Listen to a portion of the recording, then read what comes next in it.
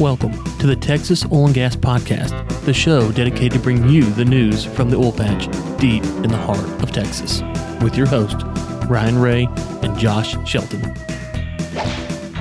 Hi, this is your Texas Oil and Gas producer, Nate Hansen, with a special episode of the Texas Oil and Gas Podcast.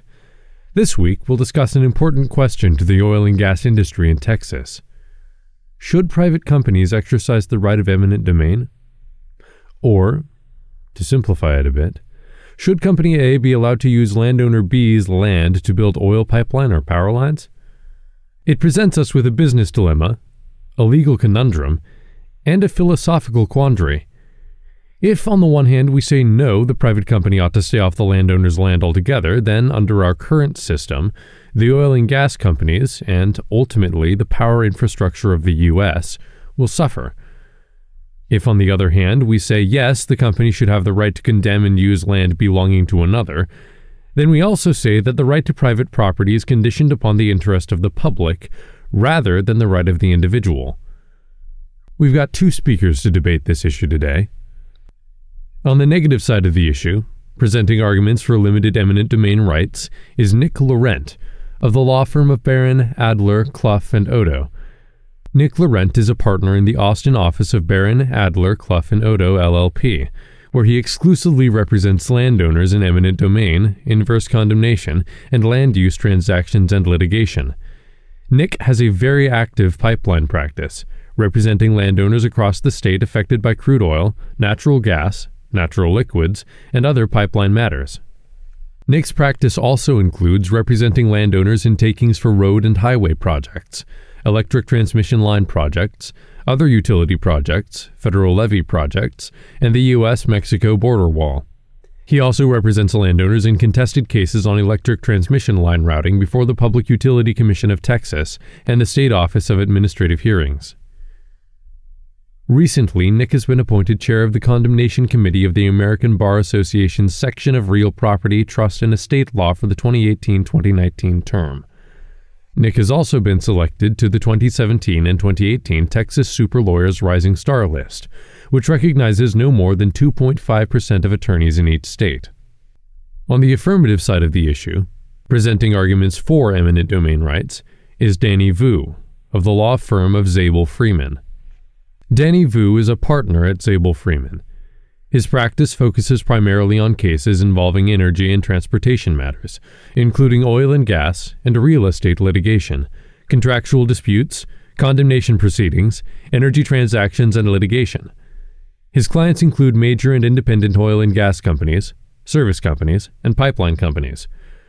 Prior to joining Zabel Freeman, Danny practiced admiralty and maritime law representing platform owners, vessel operators, and oil field service providers. He was selected as a Texas Super Lawyers Rising Star in 2007, 2008, and 2010 by Texas Monthly Magazine. And now, to bring us into our debate, here's Josh Shelton. Welcome to the Texas Oil and Gas Podcast. We appreciate you tuning in to today's special episode. This is episode 97. I'm your host, Josh Shelton, with my friend and co-host, Ryan Ray. Ryan, we got an interesting day today, man. Got a big show, man. Got a big show. And happy Texas anniversary. And happy anniversary of the show. It's 2 years, Josh, since we started the show. It just happened to fall around the Texas anniversary date, so we can kind of track that. So 2 years, man, is crazy. I was looking at the original podcast, and we're at episode 97, I think, now. And so just how much the show's grown. So thank you to all the listeners. But we do have a big show, as you mentioned. Let's get into it. We're talking about the issue of eminent domain, Josh. We've talked a lot offline about this, and we got some guests that are coming on, as Nate has already kind of told you guys about. What are your thoughts, Josh, on this issue? I know we talked offline, but let's kind of bring that out here for the general discussion before we get to the debate. Well, Ryan, throughout our discussions, the thing that has become apparent is it's not a simple issue. There are valid concerns on both sides. On one side, we have private ownership and the right for people to own private property, and there's philosophical foundations for why people should be able to own their own property, and then on the other side, there is what some people call a social contract, or let's call it a large electrical grid, power grid that's powered by the energy sector that provides all sorts of benefits to millions of individuals. And in order for that to be a reality, eminent domain has been used by people in the energy sector to obtain their minerals in the ground.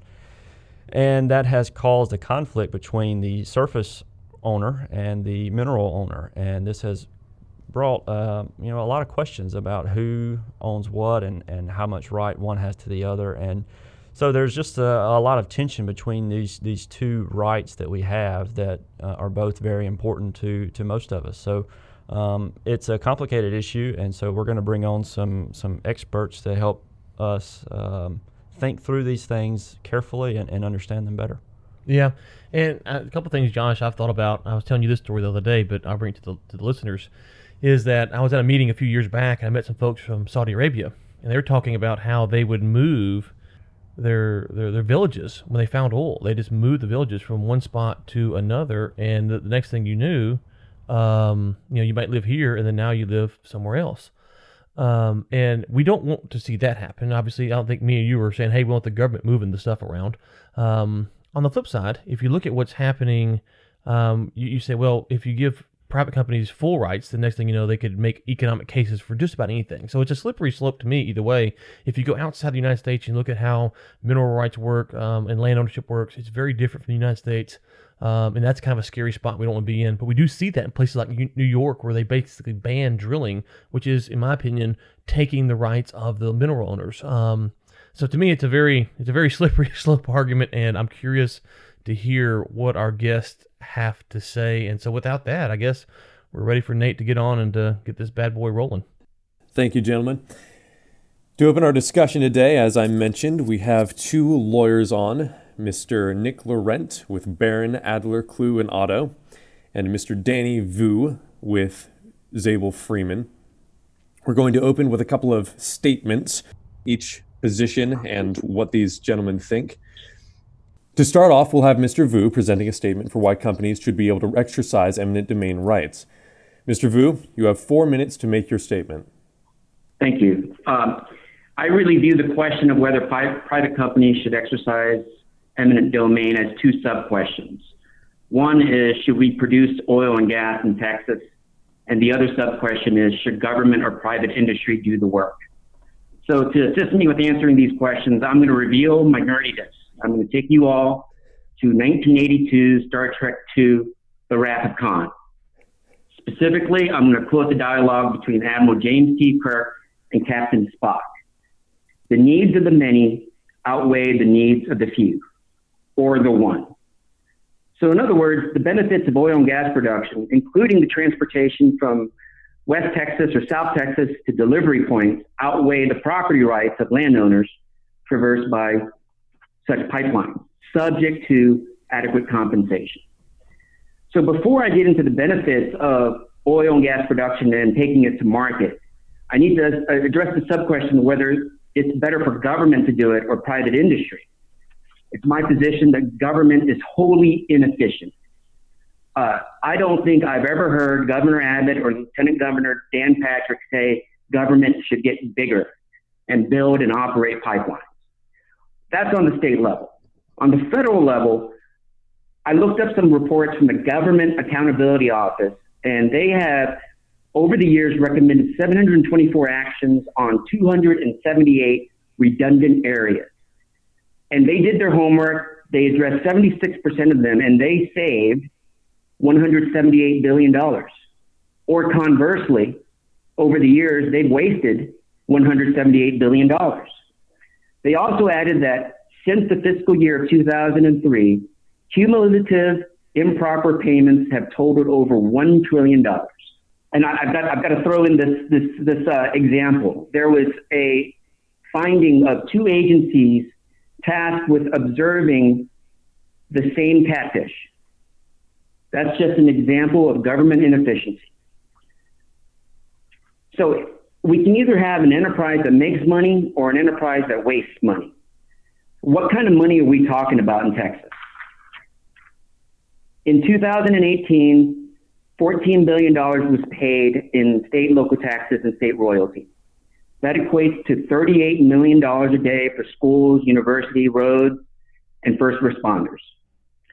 It's estimated between 2014 and 2024, the industry will generate $374 billion in economic output, contribute $19.5 billion in state and local taxes, and more importantly, sustain 171,000 jobs. Now, how much more do we have in the ground? That's what we've done in the past. You have 1 minute, sir. Thank you.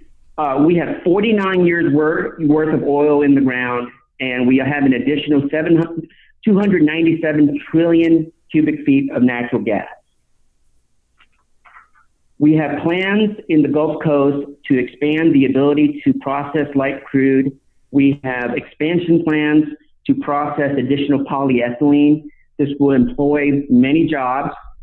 And we also have plans to install offshore terminals. It's for what we call VLCC, very large crude carriers, to process and take crude to market overseas. We are also displacing coal. Coal plants in Texas are closing. And lastly, we have the ability to control some foreign policy that is dictated in the past by either OPEC or Russia. That is your time, sir. Thank you.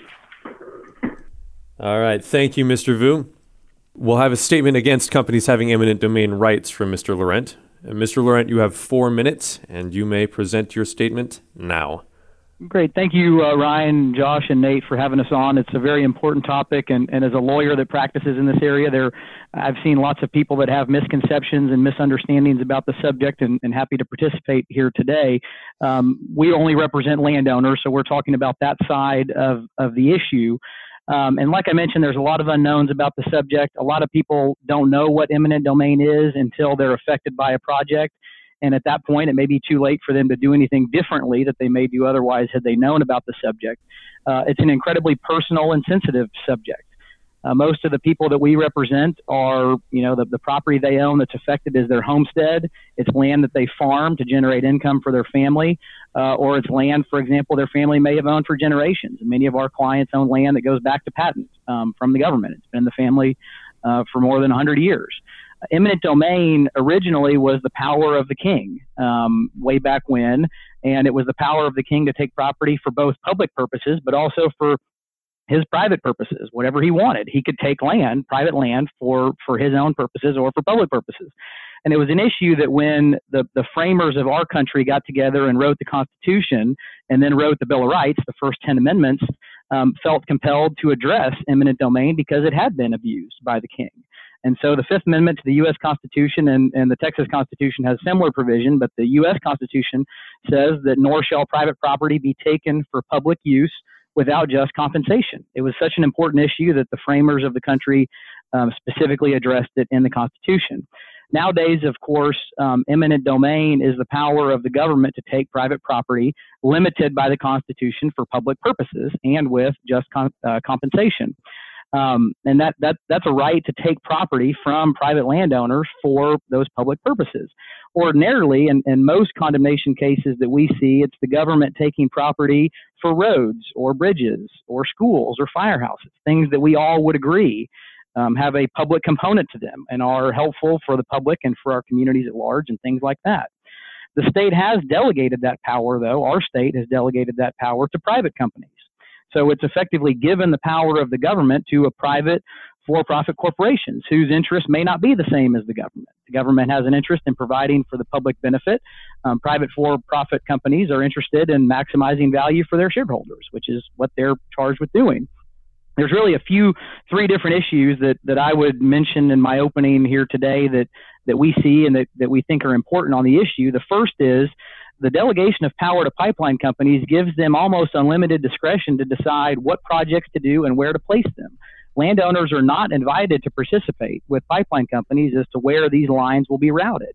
And unfortunately, under the law, most landowners are not permitted to challenge the routing of a pipeline on their property. They can ask nicely for the route to be modified to avoid natural features or improvements on the property, but they don't get to force that.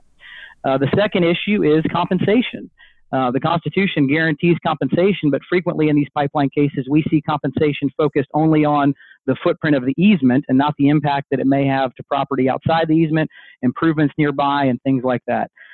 Lastly, the easement terms, the terms that govern the relationship between the parties. The form that is initially sent out is often incredibly egregious in favor of the landowner company, provides very little rights to the landowner, doesn't provide frequently for restoration of the surface and things like that can be negotiated, but oftentimes are not if the initial offer is accepted. So ultimately, it's a balance, I think. Like anything, we need to balance the needs to get minerals from the Permian Basin, for example, to Houston or from wherever they're produced to market. But we also have to bear in mind that there's private landowners that are affected by that, and that we can't be taking advantage of the private property rights that the state does hold very dear. All right. Thank you. Thank you, sir. Okay, we're opening up all of our mics now, unmuting you guys. For the next 10 minutes, we'll ask each speaker questions about his opening statement, and we'll start off with Mr. Vu. Josh Ryan, you have 5 minutes to ask him questions. Your clock starts now. Mr. Vu, I was thinking about your opening statement, which I appreciate. One of the questions I've had is the ability to benefit the many over the few. That has been misused in the past. Just to give one example, there have been people who have exploited smaller groups of individuals in different areas in order to benefit the vast majority of the world. You can think about tyrannical governments who will exploit a small group of people in order to benefit a larger segment of the society. So while I am very sympathetic to what you're saying, obviously in the oil and gas industry, what are the precautions in terms of laws and limiting eminent domain that will prevent the exploitation of individuals? Well, I think what you're trying to allude to is there a due process for landowners? And due process has been defined by the Texas legislature as making an initial offer, making a final offer. And if those are not agreed upon, then the condemnor can go to court. Now, if the condemnor goes to court, the landowner continues to have the right to challenge the underlying right to condemn. Do they have the power of eminent domain in the first place? And if, for example, what Nick had said about the routing, if they wanted to challenge the routing, they do have a standard they can challenge it on, albeit a high standard of arbitrary and capricious. And lastly, they can always argue that they're deserving of more compensation. So I don't have any specific comment toward how exploitation can be minimized. I can only say that there is a defined process of due process for a condemnation action. Okay, Mr. Vu, you mentioned that you want this to be private companies ran because government, and Josh and I will agree, government is inadequate. The problem, however, is, as we know, is when you give power to government, in this case, you're giving the government the power to rule over whether or not a private company can enforce eminent domain, you've actually given the power to government, because private companies will then hire lobbyists and try to influence legislation to make the law more beneficial for them. So from what I'm understanding, you're saying is, hey, we want private companies to do this, but the government has to enforce it. Well, that just creates more government, a bigger government, a stronger government, and then the private companies lobby the government to make the laws in their favor. How do you argue against that? You're actually not giving government more power by under the guise of claiming it's for private companies. Well, I don't think I can say the government doesn't have the power. If government wanted to say that we would take back all that we have given to the pipeline companies, they could do so. I think they have to acknowledge that it's inefficient. But in response to the issue of whether there's lobbying by these large companies, there is a equally powerful contingent of farmers and ranchers in Texas. What we see here is kind of the immovable force and the unstoppable force combining in Texas. Are we going to respect property rights, or are we going to use our natural resources for economic benefit? I don't see that there is a David and Goliath situation with this. I see the ranchers and the farmers just as powerful and involved in legislation as the pipeline industry. Okay, let me follow up on that then. You mentioned hey, we want private companies to do this stuff, and you also were critical of government like we are on the show. But then part of your case is arguing for the generation of 1 minute, taxes. Ryan. Okay, so part of your case is the argument for you're going to generate a bunch of taxes. If government's efficient, then why should we be concerned about generating money for taxes, especially when we see the Texas Education Fund is in shambles right now? Why would we be concerned with the taxes that are created? Why would we? Yeah. So your argument is we want private companies to do this because government's inefficient, but you later on argued that this generates a lot of taxes for the state of Texas. My question is, why should we be? If your argument is government's inefficient in things, which we agree with, why then should we be concerned about generating revenue for the state that's going to waste it in other areas? Well, I don't necessarily think it's all going to be wasted, but I think the point I was trying to make with the issue of revenue and taxes is that there is a public interest in taking these hydrocarbons out of the ground. There is a benefit to everybody. For example, if you want to turn on your air conditioning in Texas, you're going to probably use it. That's our time. Pardon me? That's our time for that section of the Q&A. We can save that question for the end of our debate here, because we have 5 minutes for questions with Mr. Laurent. Now, Ryan and Josh, you have another 5 minutes to ask him questions. Well, Mr. Laurent, I appreciate your opening statement. There were a lot of points you made that I thought were interesting, in mentioning the Fifth Amendment and the protecting the rights of the private citizen and the private ownership. One of the questions I have is is the abuse of an individual who could prevent, say there's a pipeline that's trying to be laid, and the private individual, one individual amongst 15, is holding out and refuses to sell his property, and pretty much without the rights of eminent domain can make the pipeline project what we would call unfeasible. It just wouldn't be cost effective, and it could hurt the economy. So are there any limitations, or are there any do you think that eminent domain should never have any utility by a private company, or is it something you think should be more difficult? I guess that's my question. Great question. They're under the scheme that we have now, the condemnation scheme that's in place today. A one landowner cannot stop a project, so it's really not an issue today. When we talk about whether, from a big picture perspective, eminent domain is needed for those purposes, yes, that's the reason that we have it. Because if the state, for example, needs to build a highway, you can't have one person say no and the highway doesn't happen. There is some parallels between private pipelines and electric transmission lines. Electric transmission lines, however, go through a contested case at the Public Utility Commission, where those that are affected are presented with several alternatives for the routing of the line. They can intervene and participate and hire lawyers and cross-examine witnesses. They can choose not to, but they at least have that option to participate in the routing decision. Ultimately, a judge makes a recommendation to publicly elected commissioners that are accountable to the voters who decide on the routing.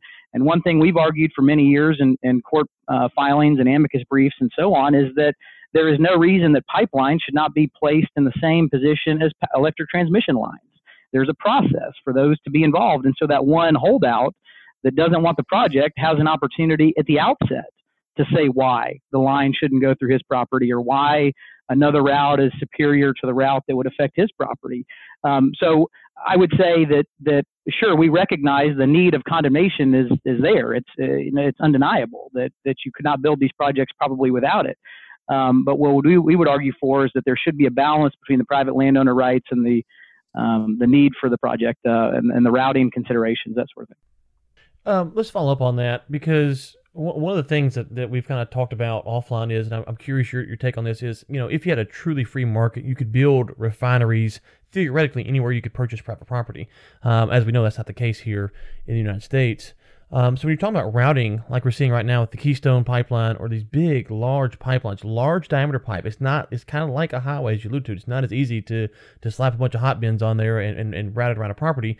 How much consideration do we have to take into account that, there is a refinery here, and yes, theoretically, they could move around, but the cost at some point becomes just too formidable to do the project, because we got this landowner here, that landowner there, and we're going 400, 500, 700, 1,000 miles. if every landowner has a specific say and the landowners understand they have a specific say, they could really delay the project for a lot, years and years on end. Sure, but I mean, ultimately, that's a question that everybody that exercises the power to condemn has to deal with. For example, the state, when they build a highway, they've got to decide if they have the funds to build the highway, whether it makes economic sense to build the highway. Their motivations are, of course, different than a private pipeline company, but I think that there's more to it than just what's the cost to the condemnor, what's the cost to the pipeline company, what's the impact to the landowner, and what are they going to suffer in terms of diminished value as a result of the project. We'll now have each speaker ask questions of the other regarding his testimony. This is your time to cross-examine your counterpart. Both of you will have 5 minutes to do this. Mr. Vu, you may begin asking your questions of Mr. Laurent, starting now. Good morning, Nick. Hey, Danny. Would you agree that private industry is more efficient than government? I would. I think most people probably would. I think the rub here, though, is when we delegate the power to the government can't then just step out of the picture. It's a power of the government for a reason. And if we give that power to a private company, the government, I think, still needs to be involved in some way to ensure that power is not exploited. Would you agree with me that the court system is a part of the government that would oversee whether a condemnor like the pipeline company is overstepping its authority? Yes, I would. Although, as you know, in the court system, we're constrained by the statutes from the legislature and the precedent that's been set under the law. So, yes, that is true. Although I think there are some constraints that have proven to be problematic with respect to these cases. Right, and with the issue of routing, the landowner's remedy is to prove that the routing is arbitrary and capricious. Is that right? Yes, or bad faith, arbitrary, capricious, or fraudulent, if I recall correctly. Right. So there is a avenue or a remedy for a landowner. Would you agree with me? Yes. Okay, so would you agree with me that pipelines in Texas are the most efficient way of getting products from West and South Texas to refiners, plants, and ports in the Gulf Coast? Yes, probably for some materials at least. Would you agree with me that private companies, without private companies such as pipelines, would you agree with me that the hydrocarbons in West Texas and South Texas would essentially be trapped? Yes, probably. Yes, I think that's probably true. Okay, that concludes my cross. I'm saving some time for the whole crew here. Very good. Thank you, Mr. Vu. Mr. Laurent, you now have 5 minutes to cross-examine Mr. Vu. Your clock starts now.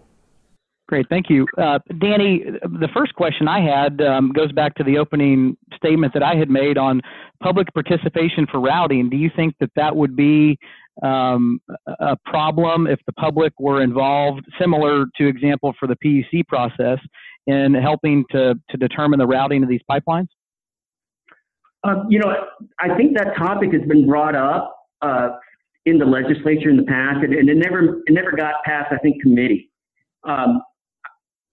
So I think there is always going to be the idea that a landowner will say, anywhere but my property. So that would be the thing that is problematic from our side, is that pipeline companies are just going to be denied entry on anyone's property because everybody would just say, just not on mine. So it has to go somewhere. So input, I think pipeline companies, when they sit down and meet with landowners, they'll talk about trying to parallel existing easements such as electric transmission or other pipelines or property lines. I don't think that's off the table on a case-to-case analysis. But from a large above view of the whole project, I don't know if that's feasible. Okay, let me ask you this. As you know, I'm sure if you want to run a pipeline through state-owned land, for example, TxDOT right-of-way, the state publishes a schedule that has a price and there's a form, effectively the state issues that is a term deal. Are you aware of that? Yes. I think it's a 10-year term is the initial deal for most lines. Does that sound correct? Yes. Do you think it's fair that the state, when a pipeline goes through its property, forces the pipeline company to do a term deal, but allows the pipeline company to take a permanent perpetual easement from a private landowner? No, I don't think it's fair. But the state has the power, or what I would say is sovereign immunity. So they get to really dictate what happens on state land. With respect to landowners and their ability to say, I want to negotiate a term deal versus a perpetual deal. The way that the Texas Supreme Court has determined how to compensate landowners, it's really just one sum. It's the before and after approach, and within that is the sales income or cost approach. There's no mechanism for us to go into whether we want to pay them every 10 years. I think pipeline companies have every right to ask for a perpetual easement, and that's the way that the Supreme Court has come down and said that this is the method that you're going to use to value this.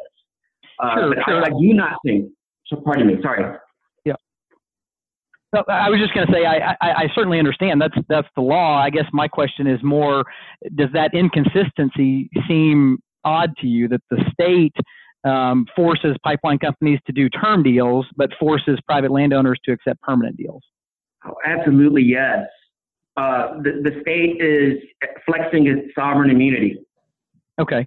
And one of the other questions I had for you is, when a landowner is burdened with a pipeline from a private pipeline company, I think it would be your argument that they are providing to the good of the public overall, the state and the economy overall. Is that true?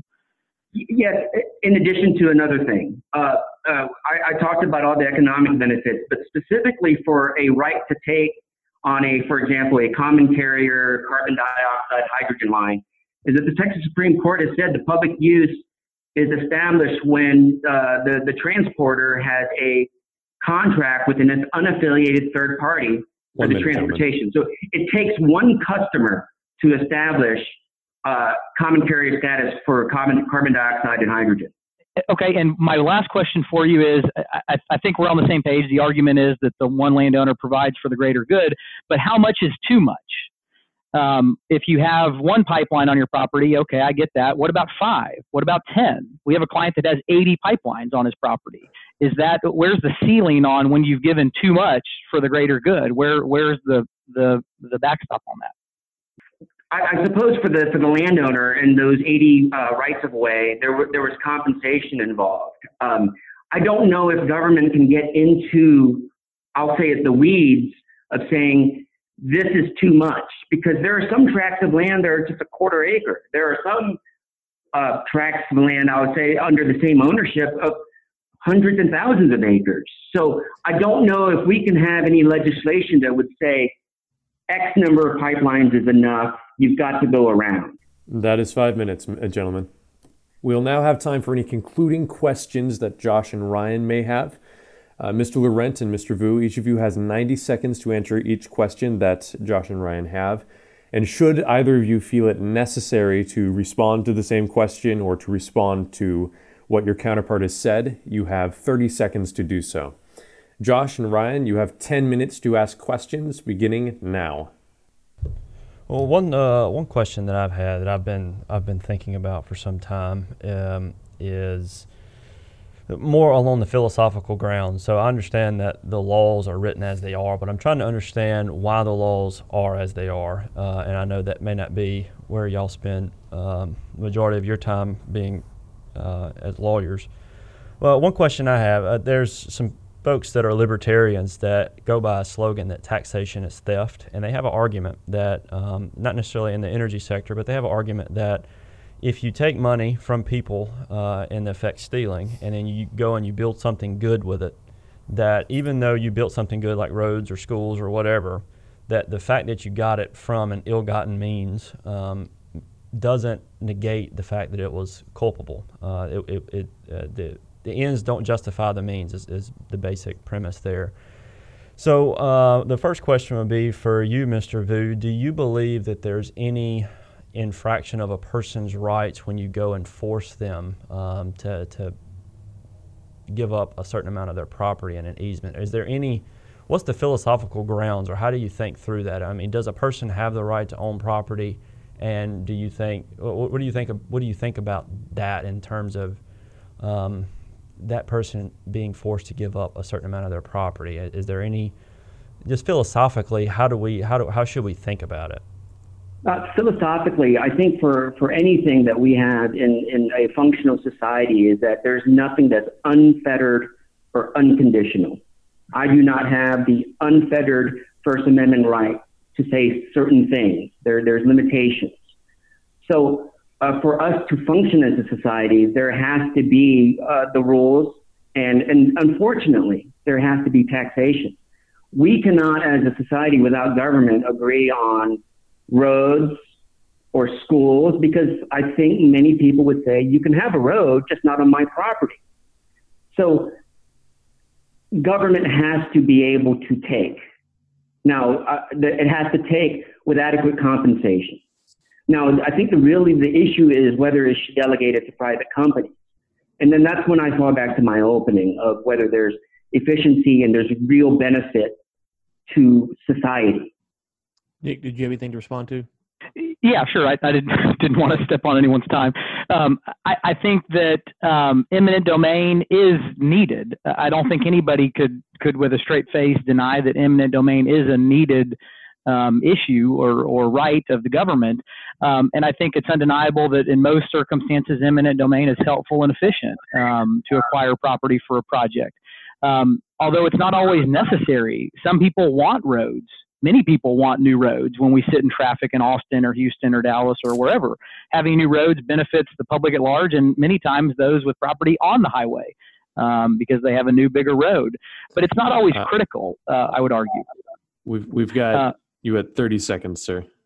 Okay, I would say it's not always critical, and the greatest example of that is electric transmission lines are sort of vilified as one of the nastier projects to come through private property. And there's an example, the Horse Hollow project out a little bit west in the Hill Country, where a company came and built an electric transmission line and did not use the power of eminent domain. They negotiated easements and acquired right away. You're out of time, sir. Thank you. Okay, I got a couple of quick and easy questions I think I just want to run through here. First, for you, Mr. Vu, you alluded to the fact that without pipelines, we could not get the oil and gas out of the ground in West Texas.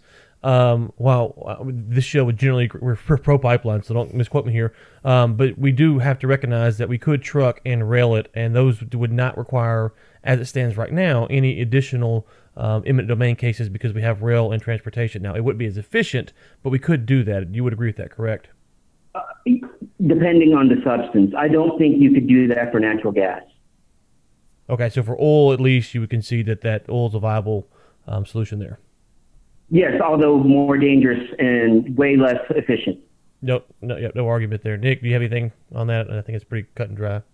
Yeah, no, I think that you're absolutely right. You need pipelines to efficiently transport most of the materials that are extracted hydrocarbon-wise. Okay. One thing that's come up a couple times is the Supreme Court. Because the Supreme Court says something, doesn't mean it's ethical, doesn't mean it's moral, doesn't mean it's philosophically right, would be my stance. So first, Mr. Vu, we'll go to you because you have brought that argument a couple times. Do you ever disagree with the Supreme Court, and do you challenge their rulings? Yes, I do disagree with the Supreme Court. And the challenge is, unfortunately, it's going to have to go through the District Court, Court of Appeals, and hopefully accepting petition from the Supreme Court.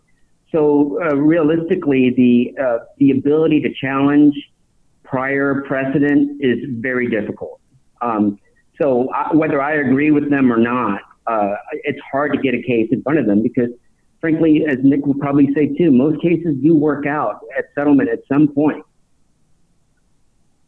Yeah, and I'll add to that. I disagree with the Supreme Court. I think most lawyers at some point or another would disagree with the rationale or the reasoning of the Supreme Court on any particular issue. We are, however, constrained by the precedent that the Texas Supreme Court sets when we talk about cases that are litigated here in Texas. And as some of your listeners may know, some may not, the Supreme Court in Texas, like most Supreme Courts, is discretionary, meaning they don't have to take every case that's presented to them. They get to select what cases they will take. So even if you had an issue that's ripe for them to consider, they may ultimately not end up taking the case, and the precedent on that issue would remain the same. All right. I had a follow-up on one of the questions that Mr. Laurent asked Mr. Vu earlier, and it was with regard to the state forcing a 10-year lease rather than perpetual ownership. And Mr. Vu, you acknowledged that was not, it wasn't fair. Were you suggesting that the state shouldn't have that ability, or that the private owner should? I would argue that the state shouldn't. But the idea of eminent domain being vested in the government is also the idea that the government is also immune. So if they want to open it up to treat themselves like every other individual in Texas, then yes, I think they should give up that sovereign immunity. Okay. And to you, Mr. Laurent, do you think that right of the state is a good right? Do you think they should have that right? Or do you think that, obviously, if it's a good right, you believe that it should extend to private owners, for just at least from consistency standpoint? Exactly. Yeah. What I'm saying is I think that it should be consistent. If the state's going to grant that power to private companies, it should allow those private companies to do the same thing to private landowners that the companies do to it. And when the state forces an inconsistency like that, I think it's unfair. I think, honestly, the fairest way to do pipeline easements would be to allow for term deals and to require royalties. That works for the production of oil and gas. Let the landowners share in the benefit that the pipeline company shares in. It's a system that works in other instances, and I don't see why it wouldn't work here. The problem is the law just doesn't allow us to collect that. That's one of the big misconceptions in a pipeline easement case. There is no royalty. It's a one-time payment for a permanent easement. Mr. Laurent, earlier you talked about not only the impact on a property when a pipeline cuts across the land, on the easement, the surrounding property. What if pipeline companies were to use directional drilling more regularly to drill underneath the property at a safe depth instead of cutting easements? If that were brought before an eminent domain court, said, well, you know what, you can't go across Mr. Laurent's property cutting through it, but you can directional drill under it. Obviously, it costs a bit more for the pipeline companies, but it would preserve the integrity of the land. What do you think about something like that? It would lessen the impact to the surface, absolutely, in terms of destruction from trenching and so on. The problem is, typically in most pipeline easements, the landowner is not allowed to use the surface of the easement anymore. So even if they directionally bore underneath the land, the surface is still encumbered in the sense that the landowner can't build a house on it or whatever in most instances. So that may allay problems with trenching, but it may not reduce the impact to the landowner on the surface of the property. Mr. Vu, you got anything to respond to that? I do. When a pipeline lays across a landowner's property, it's true that a lot of the rights are taken. If we talk about the bundle of sticks on property rights, I've seen appraisers value the taking at 90%, meaning 10% is retained by the owner for grazing, crossing with utilities, crossing with roads. So Nick's right. The industry does not like having houses or permanent structures over their easement, but it's not a complete take. There are things that they can still do. All right. We will stop our Q&A there. Gentlemen, each of our speakers may now make a closing statement. Mr. Vu, you have 2 minutes to do so. Thank you. I would like to conclude with a series of questions that I hope would provoke further thought on this topic. What would winters be like in the Northeast if the Williams Transco pipeline didn't exist? What would Texas summers be like without natural gas powering air conditioners? What would Russia's foreign policy be like if the oil and gas in West and South Texas were trapped in the ground? What would OPEC be doing if they knew our hydrocarbons could not be taken to market? What would the Texas economy look like without the economic boom provided by the Permian and Eagle Ford basins? And lastly, with respect to building and operating pipelines, who would do a better job, government or private industry? Thank you. Thank you, Mr. Vu. Mr. Laurent, you have 2 minutes to do the same thing. Your clock starts now. You bet. Thank you guys for having us on, and thank you, Danny, for a good conversation on the topic. I think that, like I said before, pipelines are needed. It would be silly to suggest that pipelines are not necessary to extract, for example, hydrocarbons in the Permian Basin and get them to Houston or wherever they're produced and get them to market where they can be sold.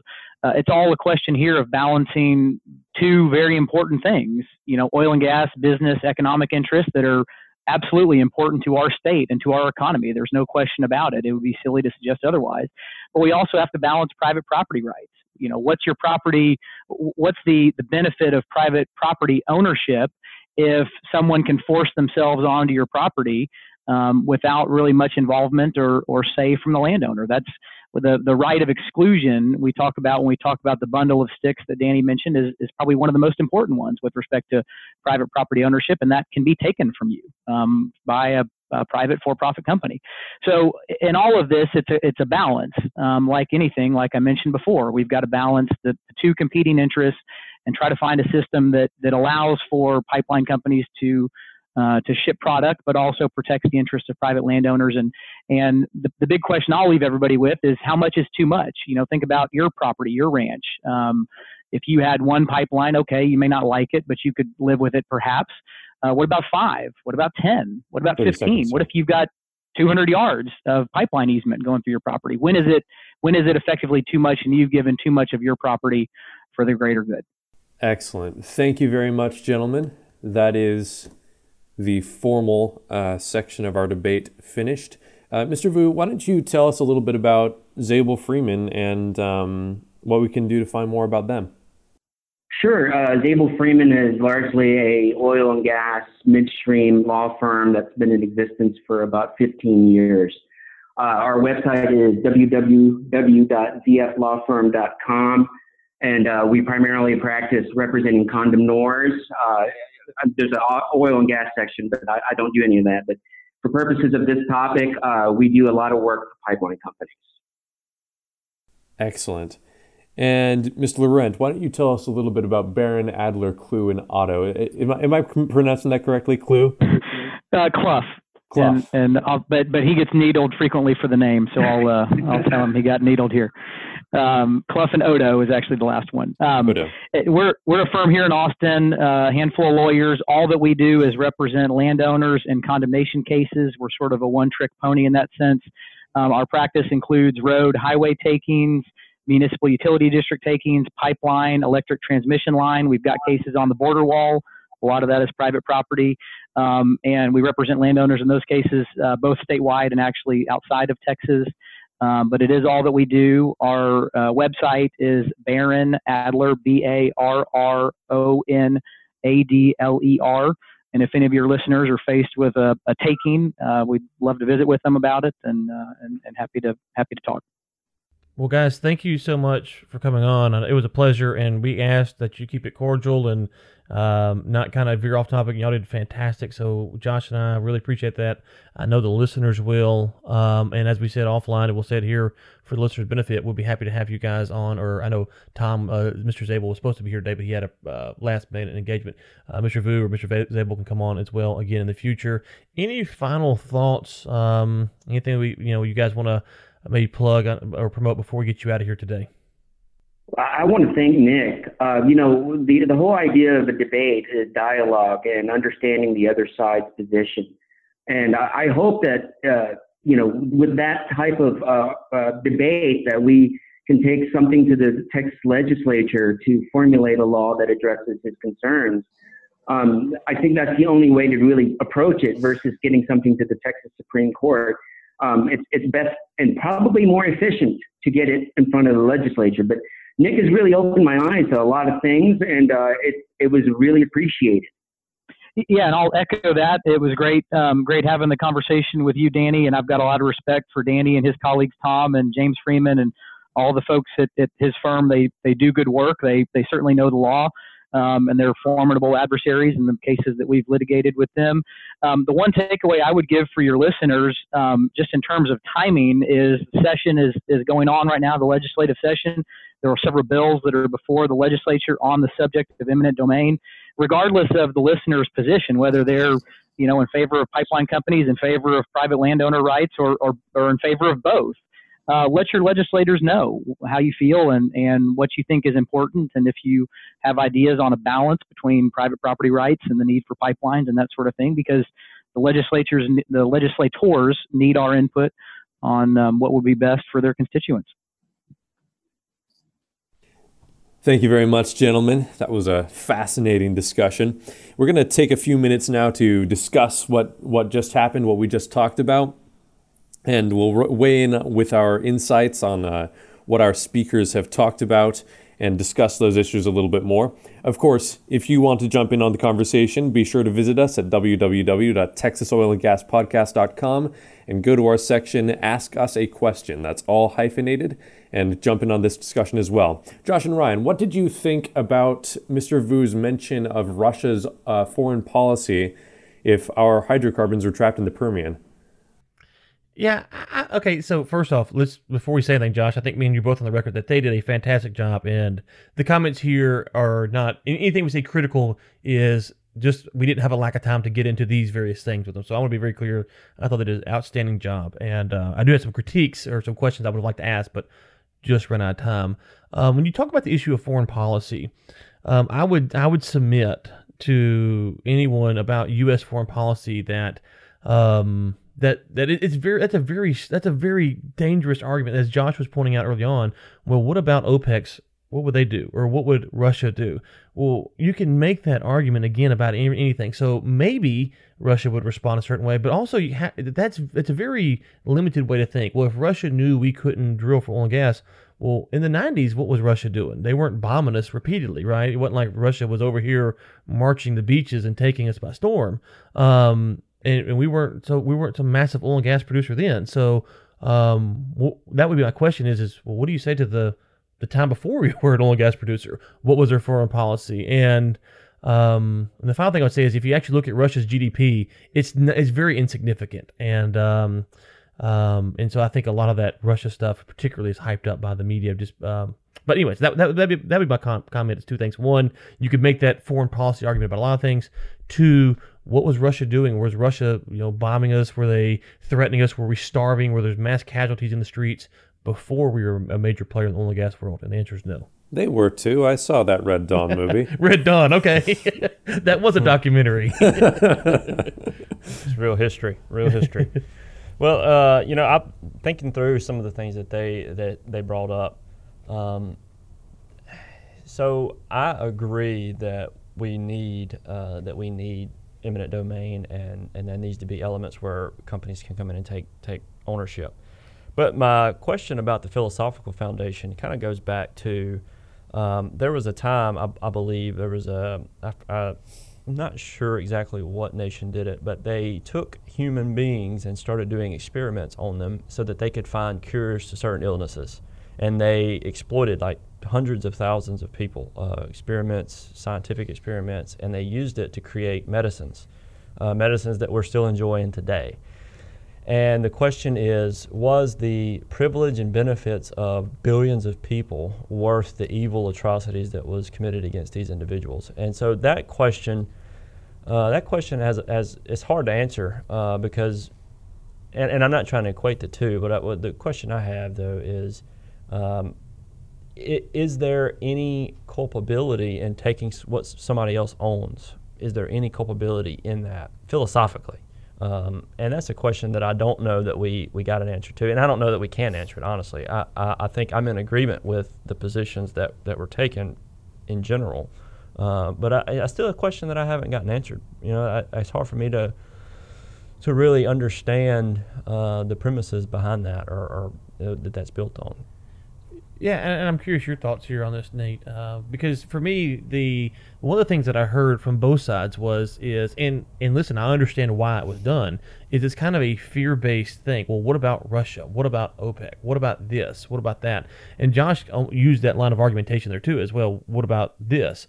And so we have to use that kind of line of reasoning to project out what might happen, because if you give private companies special rights in medicine, then they might then their lawyers will surely argue for special rights in other cases. That's not a stretch to say it. It doesn't mean that the government will grant it. And for me, it feels like and now we're not lawyers here, so that's part of it, but it feels like to me that part of this conversation is we are actually giving the government the right. And when we say we want the government to, because the government is the one who will send out people in with guns and throw you in jail or fine you or whatever. They're the ones who will enforce the eminent domain, not the private companies. The private companies will not have a SWAT team out there saying you have to bury this pipeline. So we are giving the right to the government. And I'm curious, Nate, because to me that feels like really kind of glazed over from the legal perspective, but philosophically, that's where I stand, is that, hey, you are giving the government because they are the enforcers of the law. Well, yeah, in the American system at least, the sovereignty of the government ultimately comes from the people, right? So if it does that, then the only reason that we have a government that's able to say, do this or else, ultimately comes from the common consent of everybody who makes up the government, which ultimately is going to be the people, the very people that those private companies are exercising the power of the government against. So you get onto really sticky philosophical ground when you say that the citizens of this nation in a private corporation are able to band together and use the power of the government to burden the land of, say, Mr. Smith, when the reality is that Mr. Smith, because he's part of the same body politic as those people, is also part of that government. He's who that government was designed to represent. And so we get into this weird question where, if we've got the government representing the case of Smith versus ExxonMobil, who's to say that ExxonMobil, as a corporation that is a citizen of the United States or a citizen of the state of Texas, has more right than Smith to exist or to do its thing? Right. And the other thing is, if the judges are elected, we can't negate the fact that campaign finance contributions could sway judges to vote one way or another. If you say, well, they're appointed, well, who are they appointed by? So again, those are weeds that you have to get down to that could take forever to work all that out. But those are all things that I think that we have to consider, is that, okay, well, these judges are elected by the people, true, but who is backing those judges? Because they're going to obviously expect them to vote in their manner. And we can talk about justice is blind and judges are fair, but I think practically we all realize that that's not a issue. There was a couple things, Josh, I'm curious about this. The number of pipes brought up by Mr. Laurent, I thought that was a fascinating argument because in like the Houston Ship Channel, there's pipes everywhere down there. But I can see a situation where you have a big, nice chunk of land and you're out in the Permian, and the next thing you know, someone wants to lay a pipeline. And the first one, you're like, you know what? What the heck? A little money in the pocket, why not? And then the second one comes along. And then the 15th one comes along, and you're like, well, dude, I have this, 200 acres, and now I've got 15 pipelines across my property. Even if they're far on the perimeters, you basically box me in. And I don't know how we legislate or how we view that, but I think that's something that we do have to consider, is that we can't make a rule based upon the 15 pipelines on one property, but we do have to consider that to me, at what point do you say, well, the needs of the many outweigh the needs of the one, when this one guy's the one taking the beating for everyone else? Yeah, that's the question. I think it was a great point. You mentioned that, Ryan, as kind of a farcical joke, that what if every 10 yards you had a drilling pad and the whole surface was encumbered? Well, the surface owner has been gypped. On the other hand, if there's a mineral owner and the surface owner won't allow him to get to those minerals, and the mineral owner is being gypped, and that tension wasn't necessarily done away. We just didn't have time to really jump into it. But it's a great point that at some point the surface owner, he is being mistreated. It's a bad faith to lay that many pipelines. So, it's hard to question. How could you legislate a limit, though? Right. It's tough because, you're saying, Josh, he's stuck, and the pipeline company's like, hey, man, you're right here in the key alley. This is the way it is. But then when the landowner wants to sell, if he wants to sell his property, now he's got 15, 20, whatever pipelines across his property, and obviously that's going to devalue. One client had 80. Right, yeah. right. Now, I would be curious to see the case of the 80 because it might be a deal where that guy wanted the first 79, and then by number 80 he was like, oh, okay. Or it could be an extremely large ranch where, okay, these people have tens of thousands of acres. I'm not saying that makes it right or wrong, but I would like to see more about that, that particular situation there. The other thing I was curious about is the taxes. And I want to talk about the taxes from two different standpoints. So let's start off with just the need for taxes. And for me, this argument, I'm curious both of you guys thought, it's very hard for me to take this as an acceptable argument. I don't, and it is frustrating because the Democrat side of the position is, hey, we need bigger government, but yet they complain about how government spends the money. The Republican side of it is, hey, we need smaller government, and they complain about how government spends the money. So I have a very hard time swallowing the pill of we need this to generate taxes when everyone with any kind of understanding of how government's going to use the money understands that government will waste the money, they will blow the money, they will not use the money appropriately. And then the counter to that point is, well, it's just the way things are. And I'm like, well, if we're saying that the government can enforce the right to take property from someone, and that we know that will generate funds for the government that they will then misuse, we are saying that the government are bad stewards of what they have. How then can we reasonably expect the government to make wise decisions on how to rule on these issues? Because they're not good stewards with their money. And usually people who aren't good stewards with their money are not good stewards in other areas. Now you can start saying, well, that's different branches of government and this, that, and the other. I've got a few speeding tickets. I can tell you when I lived in Louisiana, the speeding ticket were like this. You get a speeding ticket, you had to pay whatever, let's say $200. That's $200 if you went to court, you didn't go to court, whatever. They charge you $200. $150, let's say, would be the court fee. So they would charge you the court fee because even if you didn't go to court, because guess what? They need that money to keep that huge ship running. Obviously, they're overexpending and wasting the money. So even the judicial branch, I would say, can be seen as bad stewards in a lot of cases. Start maybe with Nate. What's your thoughts on that? Yeah, we talked about this on the show with one of our articles a couple of weeks ago, with that talk about how the oil and gas industry generated something like, $14 billion for the state of Texas in 2018. And I was looking at that and I was thinking that how is that a good thing, right? Because that's just that much more money in the pocket of the government. And it's not clear to me that more tax revenue is, qua tax revenue, a good thing. What we really need to be asking is where that money is going and whether or not it's being put towards beneficial things. So, for example, in that article I just mentioned, it said that a lot of that money, I don't remember the exact amount now, but went towards the Texas General Education Fund. Mm-hmm. And often that fund is more or less the unallocated general spending budget for the government when they want to, change the drapes in the Secretary of State's office. And so they say this will benefit the school children because the Secretary of State has some kind of connection with the public schools. Therefore, we can justify using this budget to do that and then buy whoever that is $200,000 curtains. Wonderful.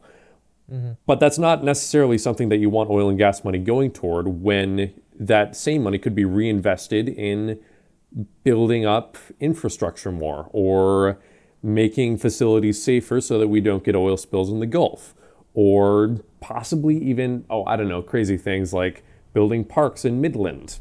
Who knows? Paying landowners more money because Yeah.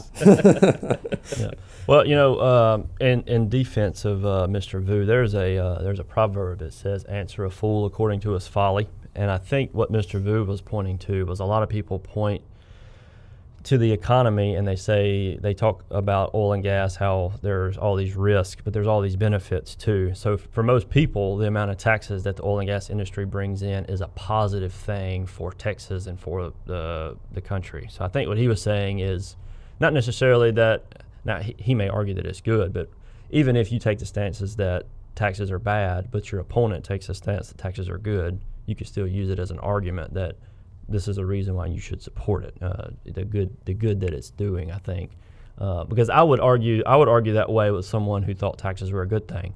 I looked at the spending bill that was signed, the huge spending bill, like whatever the amount was, $700 billion, and there were millions of dollars put in, like, I forget some of them. They were funny, like they were ridiculous things. Like in different countries, they were doing these weird, like $15 million here for just absolutely ridiculous items, absolute waste of money that they're getting. So I believe that the government misspends money terribly. But for someone that believes that taxes are a good thing, you can still use that as a point in an argument to make a point, I think. Yeah, I think it needs to be brought out, Josh. I do agree with on one issue. If you were to say environmentalists or something were saying, well, oil and gas companies aren't paying their fair share, I think then you could say, well, here is what they're paying. Good gosh, if this isn't their fair share, what is? So I don't think it's something that we can't use properly. I'm just a little concerned with saying, well, if we do this, then we generate funds to fund the government, and we can talk about, and let's go back to some stories we covered. Consistency issue. And let's go back to stories we've covered, Josh, is about the roads in these rural counties that are beat up from oil and gas trucks going up and down them. We're paying all this money to the state of Texas, and we can't get the roads fixed. And so it's like, well, where's that money going? Where's that money? What's that money doing? And why isn't it being used? And the reality is, we all know, everyone agrees on this. It's being wasted. Now, to the percentage or to the degree, even if you said it should fund the programs it's going to fund, we would all agree that there's waste, and the waste is immeasurable because it's not a free market mechanism. So you can't measure how much waste is going into education because you're not competing in a free market society. Whereas in a business, you could say, well, these two businesses are competing. We can see that this guy is making X amount of profit. So anyway, we'll get off that. One thing we talked about and we didn't get into today, we'll kind of maybe wrap it up with this, or if you guys have got some other stuff, is let's stick on the taxes thing. One thing I talk about when I talk about taxes and property rights is that when you pay property taxes, and I don't know all the property tax law in the state of Texas, so I'm not claiming to have it, but to my knowledge, I think everyone pretty much pays taxes, barring a few exceptions. I know where I was born and raised most of my life in Louisiana, it's what, $75,000 and under, Josh? Something like that. Okay, so if you have a home valued over $75,000 or land valued over $75,000, you have to pay taxes. Essentially, that means that the state is claiming ownership on your property because they're taxing your property. Even if you have no other loans or things like that on it, they are claiming that they own it and they're taxing you for it. And so the analogy I always give is, if you have a mortgage, the mortgage company pays your taxes because they know who owns the property, and that's the state. When we talk about this issue and we kind of go back to the tax stuff at large, but to me, that's kind of a critical component here is the state is already claiming ownership of your property. Then when you give them the right to exercise eminent domain for private company, you've really put the landowner in a bad position because he's got to pay taxes. Now he's got to succumb to the private business. And that's with the guys that I'm pro pipelines, I'm pro industry, I'm pro all this stuff. But I don't know if we actually think about some of the implications of some of these policies as it pertains to rights. I agree, and I think that is a great point, and I don't know what the answers are to that. Honestly, I think there are definitely good proposals out there that have been talked about, but they're so conservative that many people don't even give them an ear. Yep. Josh, Nate, what else we got? Any other thoughts or things that we missed, that I missed at least, that you guys wanted to comment on? I think that's it for me, man. Yeah, nothing else. Okay, well, again, I thought, just going to wrap up this, and I thought those guys did a great job with the time they had, and fascinating discussion. And so there's so many ways I think we could take this issue that it's tough. But I think we all agree, in closing here, that we all agree that you have to have we have to have pipelines, and we all agree that the company has to have the right for eminent domain to exercise that. The devil's in the details, but those details I think are very important. I think that we all agree there, and that when I walk away from this, I go, well, I'm not sure how you think about this and how you do it, because it's so layered. There's so many layers to this. You go, that's probably why it's such a hotly debated topic. Yeah, I would love to see what happens with the legislature that's coming up, to see what kind of changes are made. if, Laurent's point, if the Supreme Court gets up to that level where there's a ruling that you could do 10-year leases instead of perpetual ownership, or I wonder how they're gonna handle it. I know Laurent mentioned having the meetings where you have a bird's eye view of the whole project, and there's a town hall where people come together and meet. I don't, based on my conversations with project managers in the field, I don't think that is a good idea. But I could be missing things because I'm hearing it from that side more so. So definitely some interesting things. Right. Yeah. And I'll wrap up with this. On that reasonable effort stuff, the Keystone Pipeline, we've covered this on Energy Week a couple times now. The judge in, I think it's Montana, ruled last October-ish, something like that TransCanada had to produce an economic feasibility study for the pipeline. And to me, that is the kind of stuff we want to stay away from, because that is really, really silly. And the judge is not an economist; he can't read economic studies, and so to me, those are the types of things that you want to be careful when you set these rules up, is that you put in a rule that sounds really good. It sounds really good. And the next thing you know, it's just a dog and pony show, and it has no real depth to it. So that's it. Nate, you want to wrap us up? Thank you, Ryan. Thank you again to our guests, Danny Vu and Nick Laurent. We only bring you content like this with the kind support of our sponsors, Baffin Bay Rod and Gun. Check them out at baffinbayrodandgun.com. That's BAFFIN Bay Rod and Gun, all one word, .com. Do you have further questions or comments on this debate?